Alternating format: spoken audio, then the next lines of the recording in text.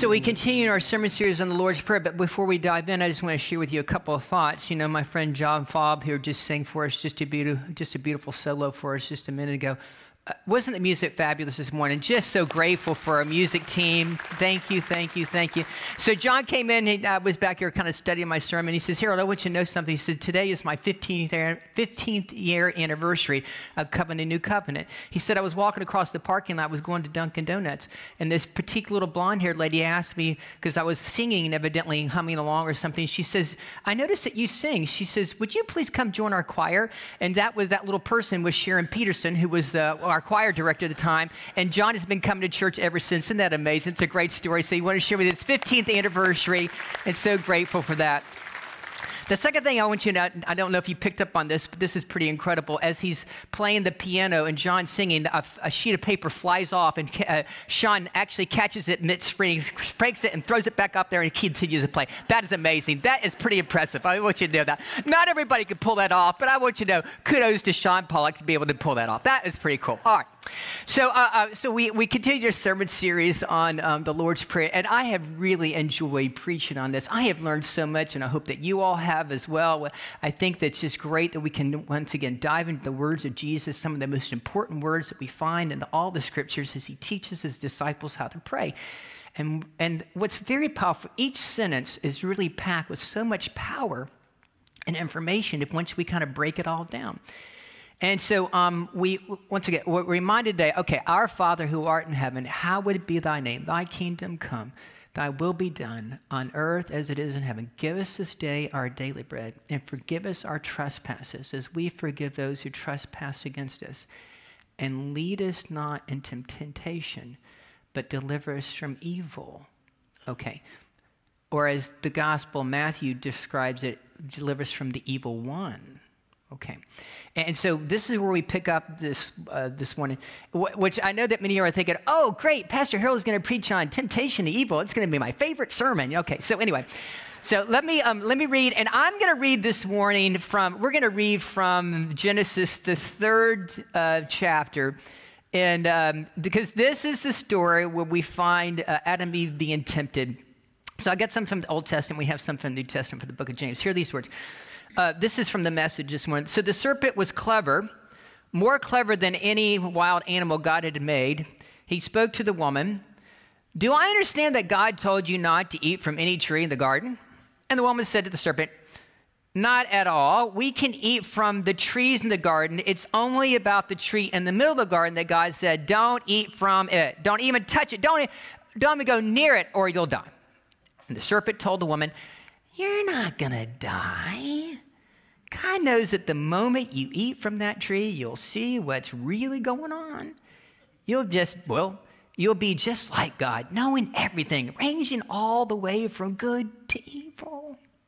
And when the woman saw that the tree looked like good eating and realized what she would get out of it, she took and ate the fruit and then gave some of it to her husband, and he ate it. And immediately the two of them did see what's really going on, saw themselves naked. They sewed fig leaves together as a makeshift clothes for themselves. From the book of James, no one, when tempted, should say, I'm being tempted by God. For God cannot be tempted by evil, and he himself tempts no one. But the one is tempted by one's own desire, but lured and enticed by it. Then when desired has conceived, it's engendered sin. And sin, when it is fully grown, gives birth to death. This is the word of God for the people of God.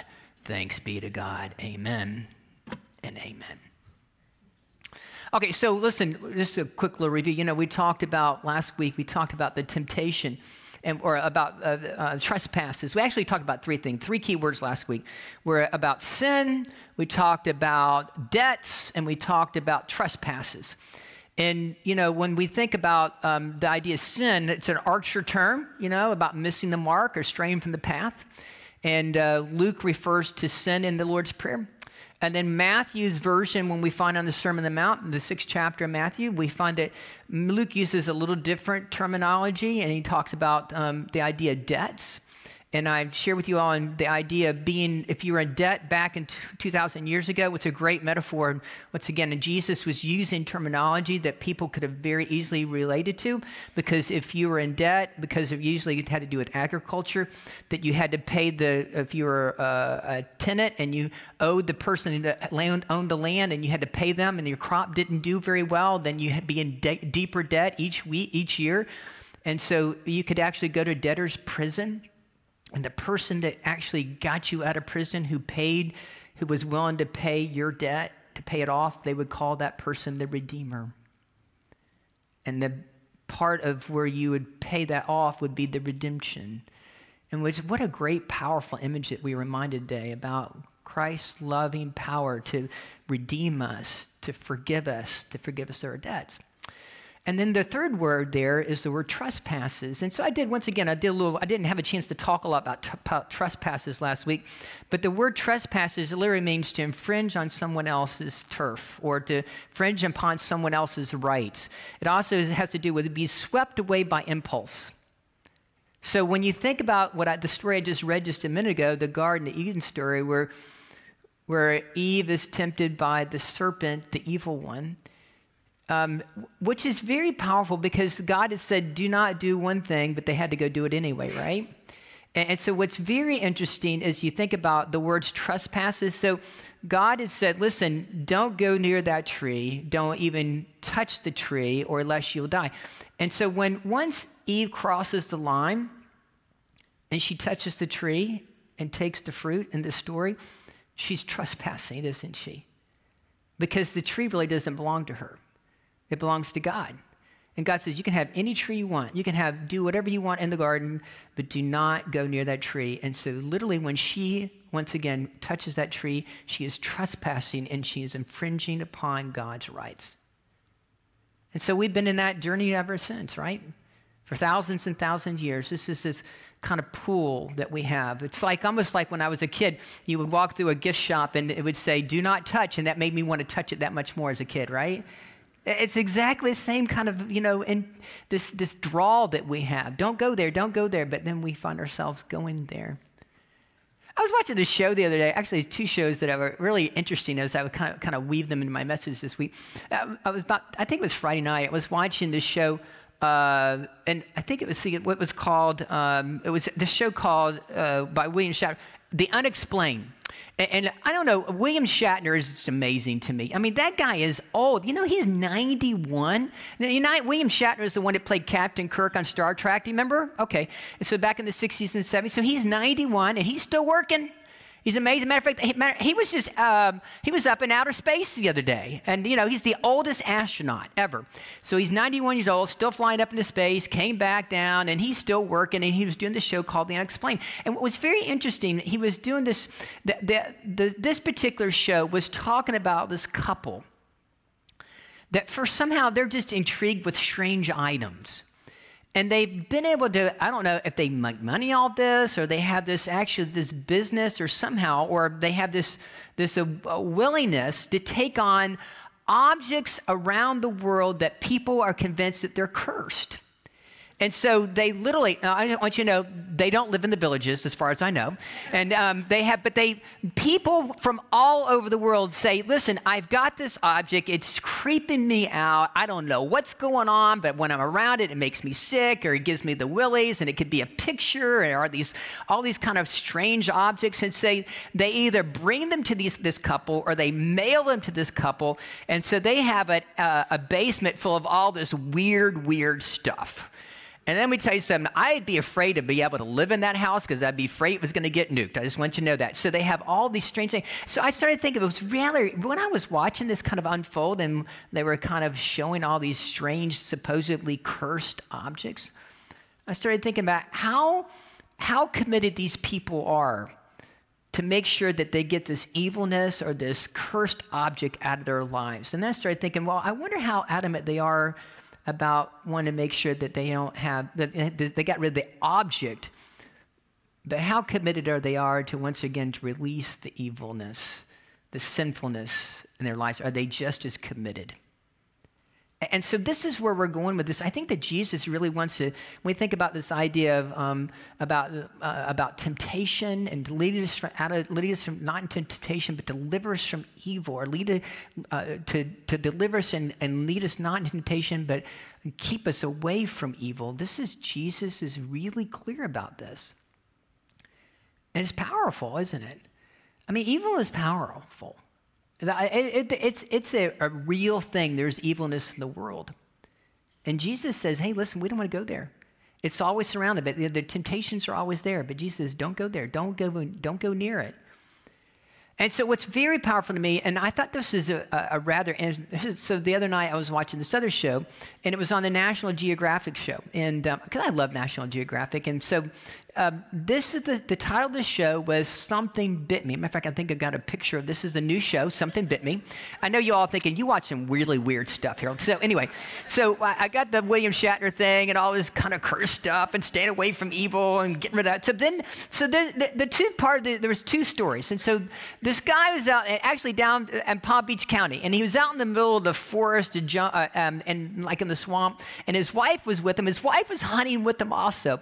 And so he's walking through, and he goes around a palmetto bush, and as soon as he walks around the palmetto bush, he takes a step forward, and all of a sudden he feels a searing pain in his leg. And he looks down, and he realizes that his foot is in the back of the mouth of an alligator. He stepped right on an alligator, right? So the alligator, of course, bit him. Right? You're going to walk in front of an alligator. What's the alligator? Hey, you're on my turf, bud. So he literally grabbed a hold of him, and so he began to tell. This guy was very animated. He was very creative in how he explained what happened. He said, it is terrible pain. I realized that I looked down and so he started screaming, and his wife came to him, and what saved this guy's life was literally saved his life, because the alligator was going to eat him. He literally had one of those snake boots that went way up on his leg, and so evidently they were so strong that even though it began to crush his leg, it saved his life. He was able to finally get his boot out of the alligator's life, and he actually went to the hospital, and he was survived. That was the first story. The second story is this: Something Bit Me. There's two ladies that are down. This is a little closer to home. This is right down the street in Orlando, Florida.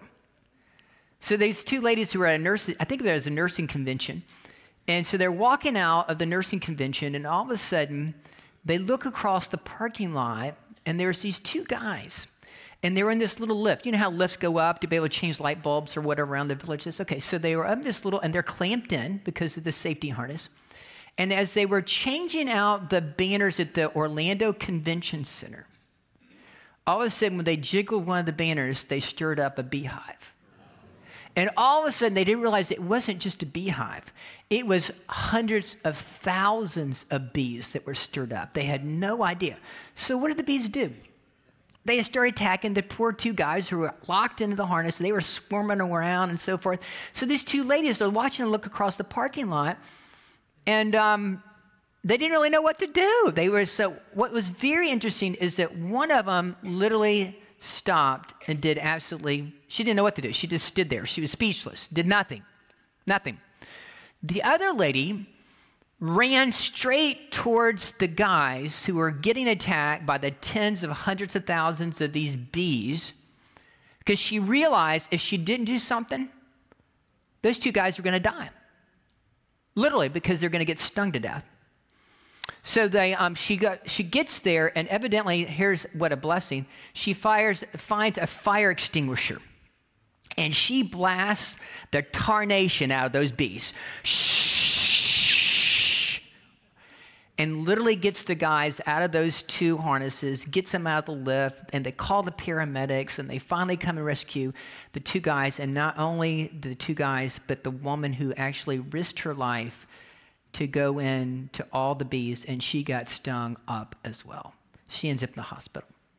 Now, when she's in the hospital, she said, she notices that she feels something crawling around her hair. she pulls out and she says she finds one last bee. She takes the bee, throws it on the ground, kills the bee, right?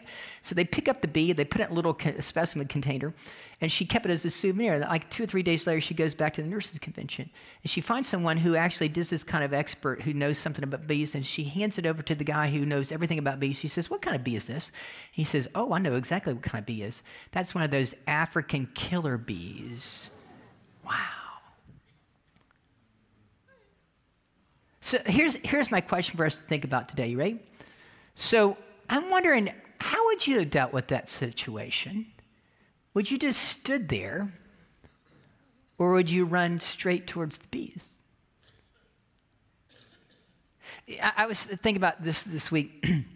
I got an email. I get lots of emails, by the way. I got an email from someone who was recently listening to one of my sermons, and they wanted to know. They want to know why Jesus wasn't doing something about the war in Ukraine. Pastor Harold, why isn't Jesus doing something? So as I was reading this email, I'm thinking how I interpret it was, it's almost like, Jesus, just don't stand there, do something. I mean, come on, Jesus, do something. And there's two different ways of thinking about that in life, isn't it? I think there's a way that we can look at that and think, okay, I wish that Jesus would just, fix it. But that isn't always how Jesus works. Just doesn't always just fix things, especially when you're dealing with a war. And so I thought it was very powerful. And so what I share with her, and I don't know how you all responded to that question, but how I responded to the question is it takes me back to Genesis 3. And that's how I responded. I said, you know what? We have this in our church. We call it the doctrine of good and evil. And so we go back and you look at the original creation story. And so there was a choice that was called, we have this doctrine of free will. And so we all have to make choices. And so I think that Jesus is not just standing there. I think that Jesus has already done something. And what I mean by that is I really trust and believe that Jesus has done everything that he could possibly do. And he showed us the way. And he's told us the way. And as I mentioned in my prayer just a minute ago, as Listener Wesley would call it, he would call it holiness. And Jesus said, listen, you're supposed to love the Lord God with all your heart, all your soul, and all your mind, and all your strength, and love your neighbor as yourself. And by the way, I'm willing to sacrifice my life. Let me tell you something. Jesus is not just standing there. He's already done something. And so when you think about that word about trespassing, and you want to put it and apply to what's happening in different places of the world, especially what's happening in Ukraine, I would call that trespassing. We're in the middle, there's a war going on the other side of the planet, and I would call that trespassing, and I think most of the world would be agreeable with that. It's someone who is trespassing upon someone else's rights, and that is evil. It's wrong. Jesus said, listen, and Jesus has done something. He has showed us the way. He's talked about love. He's showed us what it really means to be sacrificial, and he's willing to show us and to be able to live it. Jesus is not just standing there. He has done something. I mean, you think about there is evil in the world. And I'm guaranteeing when you walk out, you're going to say, well, you know what? That really was maybe one of my least favorite sermons, Pastor Harold. But I'm going to tell you something. There is evil in the world. Listen, you know what? Many of us experienced it about a week and a half ago. You watched it. You watched in the news that some young man who's the age of 18 literally goes into Buffalo, New York, and he goes and finds a grocery store where people are most predominantly black, and he starts shooting black people. Somehow he justifies that. I would call that trespassing, infringing upon someone else's rights. It's just wrong. And so then last Sunday afternoon, after we had just gotten out of worship, there are some Asian people who are worshiping at the Presbyterian Church in California, and some other guy walks into their worship experience, and they start shooting people, and the preacher gets involved, and literally he tackles the guy and literally ends up saving other people's lives. I would call that trespassing. I would call that infringing upon other people's rights. There is evil in the world. It's everywhere. And so Jesus has, I don't think that Jesus is just standing there. I think that Jesus has showed us the way, but there's this constant force between goodness and evilness, and people choose the wrong way. And yet, I'm here to tell you, because the gift of the resurrection, goodness and love and hope that's found in Jesus Christ, there is victory in that. Can we amen on that? That's the promise that we have. That's the hope that we have as Christians. It's the hope that I have for my life. It's the hope that I have for your life. It's the hope that Jesus Christ is willing to die for all our sins and showed us the way. Jesus is not just standing there doing nothing. No, Jesus has done something. Let's be really clear about that. He's died for our sins. He showed us the way. He says you have a freedom to make good choices or bad choices, and you decide how you want to do that. But I have showed you the way.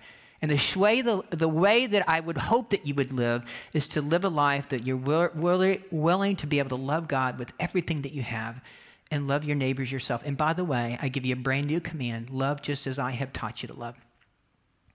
That's the way. Jesus is not just standing there. So I was thinking this last week, and I love quotes, and I love the 19th century playwright Oscar Wilde. He's got this kind of way of just whimsical kind of way of spinning words. So, for example, and he has a really good quote on temptation. He says, this is on intelligence, on being smart. He says, I'm so clever that sometimes I don't understand a single word of what I'm saying. He said on 18, the old believe everything, the middle-aged suspect everything, and the young know everything, he said. He said, on money, when I was young, I thought that money was the most important thing in life. Now that I'm old, I know that it is, he said. And he said, on God, he says, I think that God and created man somewhat overestimated his ability. And then he said, on forgiveness, always forgive your enemies. Nothing annoys them so much. And then on temptation, he said, I can resist anything except temptation. Do you get that? I can resist anything except temptation. We all struggle with that. I was thinking, you reflected upon, we have the 7 deadly sins. We've got, lust and gluttony and greed and indifference and anger and envy and pride, and they just kind of continue to kind of creep up in our lives, right? And there's this kind of inward struggle we all have. We're trying to do the right thing and not doing the right thing. And we have this kind of, we all have our own stuff that we have to deal with in life. Name your own temptation, right? In our daily journey. Like, for example, when I had my accident, I quit drinking Mountain Dew. And my wife was rejoicing over that. She was really excited because I thought, man, this stuff is really not, doesn't taste very good. It's all really, really sweet. And about 2 weeks later, I just go right back to it, right? I have my own temptation. Matter of fact, I don't know who else, I'm the only person I know that's done this, that ran the Boston Marathon. And then when I finished the Boston Marathon, let me show you a picture. What am I carrying? A Mountain Dew, right? So let me tell you something. What is your vice? What is it? I know that Mountain Dew is not healthy. I know that it's got caffeine. I know it's got sugar, but I continue to gravitate back to it, right? I mean, we all have our stuff. We all have something in our life. What is your temptation, right? And listen, there's temptations everywhere. It could be the one who's, continues to struggle with pornography, and it could be the click. Or it could be the person who struggles with alcoholism. It could be the drink. It could be the person who struggles with gossip and they hear something and they cannot wait to be able to share it. We're always tempted. It's there. It's that constant struggle between good and evil, right, wrong. And you know what's interesting? A lot of times we have a tendency to push it to the limit. Right on the teetering on the edge, right? I mean, we're standing there, and so, for example, the other day, last Saturday night, I was coming back from Luke's graduation, and it was amazing. It was like a miracle. Here's the miracle: no traffic all the way from Fort Lauderdale all the way to the Villages. Woo! It was amazing. I almost never happens, right? So because there was on that particular Saturday afternoon, we didn't run into a wreck. There's usually a wreck somewhere on I-4 or, on the interstate or on the turnpike or somewhere. And so I'm just cruising along. And so I set my cruise control. You know what? What's the speed limit on the turnpike? 70. Okay, so I know that the limit is probably somewhere between, it's really probably 80, because usually the police officers don't pull you over unless you're going like 80 or above, because they give you that kind of 10 mile an hour kind of breathing room. So what did I put my cruise control on? 79. Is anybody else ever guilty of that besides me, right? Okay, so my point in sharing with you that story, I mean, I made great time. It was amazing. It got me from point A to point B, and I was able to maximize my time, and it was very efficient, and I felt so good about that and so proud of myself, and I didn't get caught, right? But the legal limit is really 70, but I knew that I could get away with maybe I can't go 80, so I'm going to put it at 79. See, that's a simple illustration about pushing it to the limit. I mean, we all have our little things, don't we, in life about,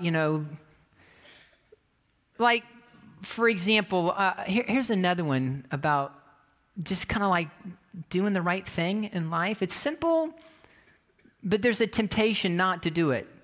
So if you go to Walmart, has anybody been to Walmart? Okay, so if you go to Walmart and what do? You go get your cart, right? Okay, so you go shopping, you fill your cart up, you pay whatever, and then you go back to your cart. You know what I noticed at Walmart is when I go and pull on my parking spot, what I see is those little carts, they're everywhere all across the parking lot. They're everywhere. It's because most people, or a lot of people, they have Walmart, like Publix and Winn-Dixie, they've strategically placed this little kind of area, this camping area for carts, right? And so you're supposed to, when you finish with your cart, to do like the right thing and take the cart and put it back where all the other little carts are, so it makes it easier for all the employees to be able to gather all the carts because they're all in one area. But that's not what happens.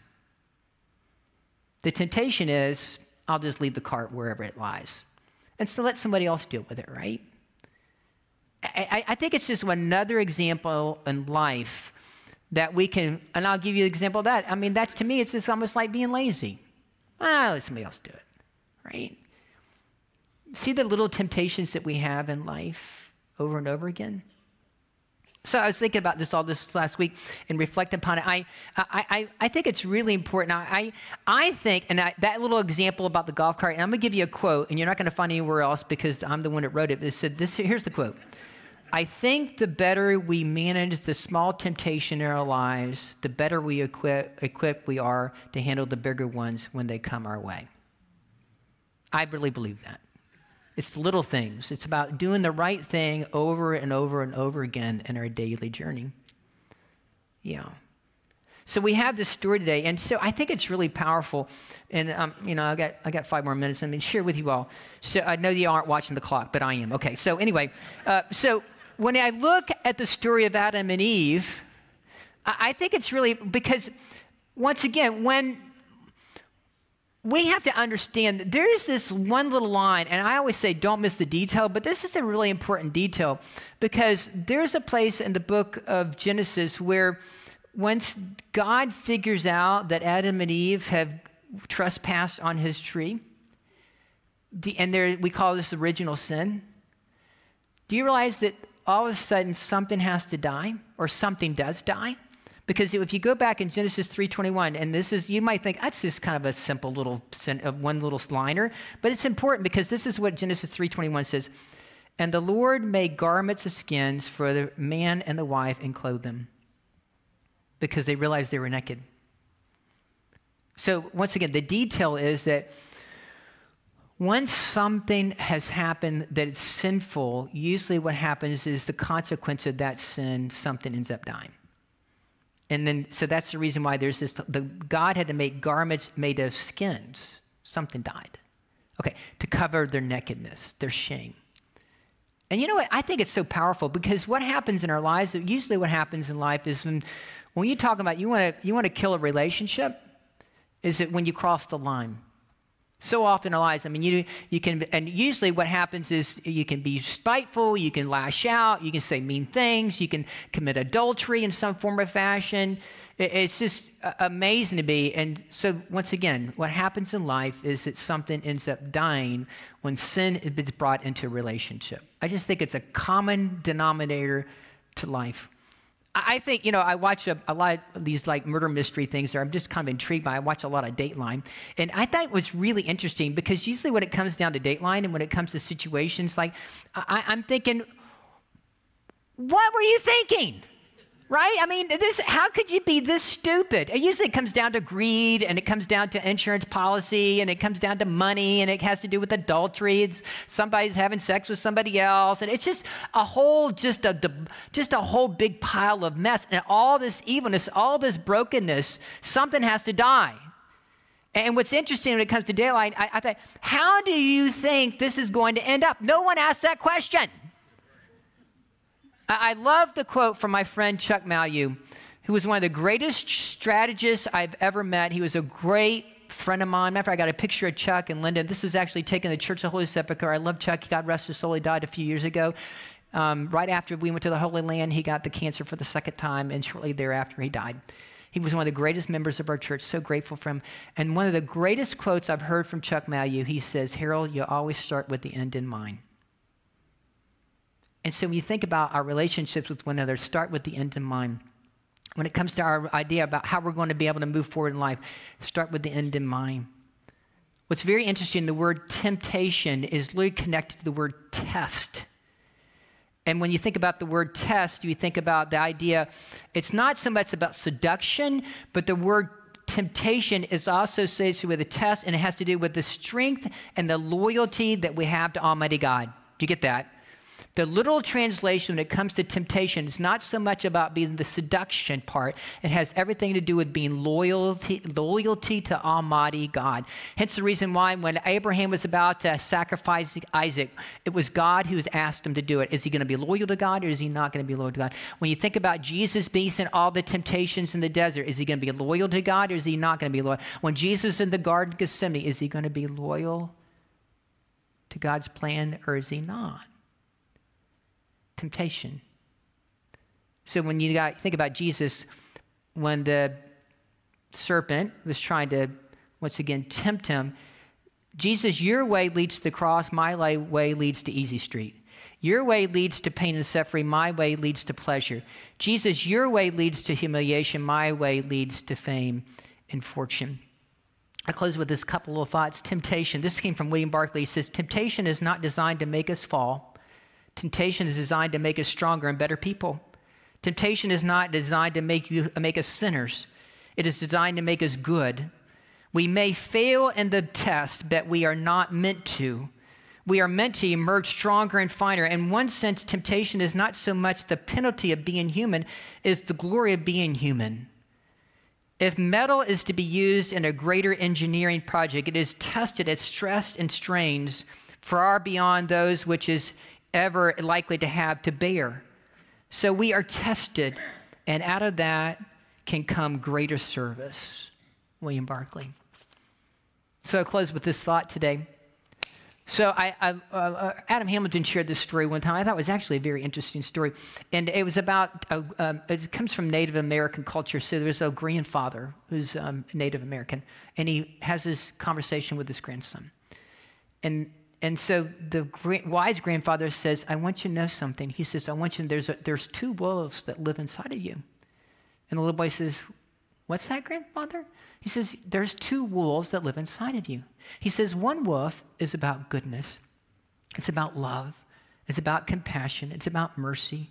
It's about hope. And then the other wolf is all about devouring you. It's about devastation. It's about evil. You got one good wolf. You got one evil wolf. And they both live inside of you. And the little boy says, which one wins? And the grandfather says, the one that you feed.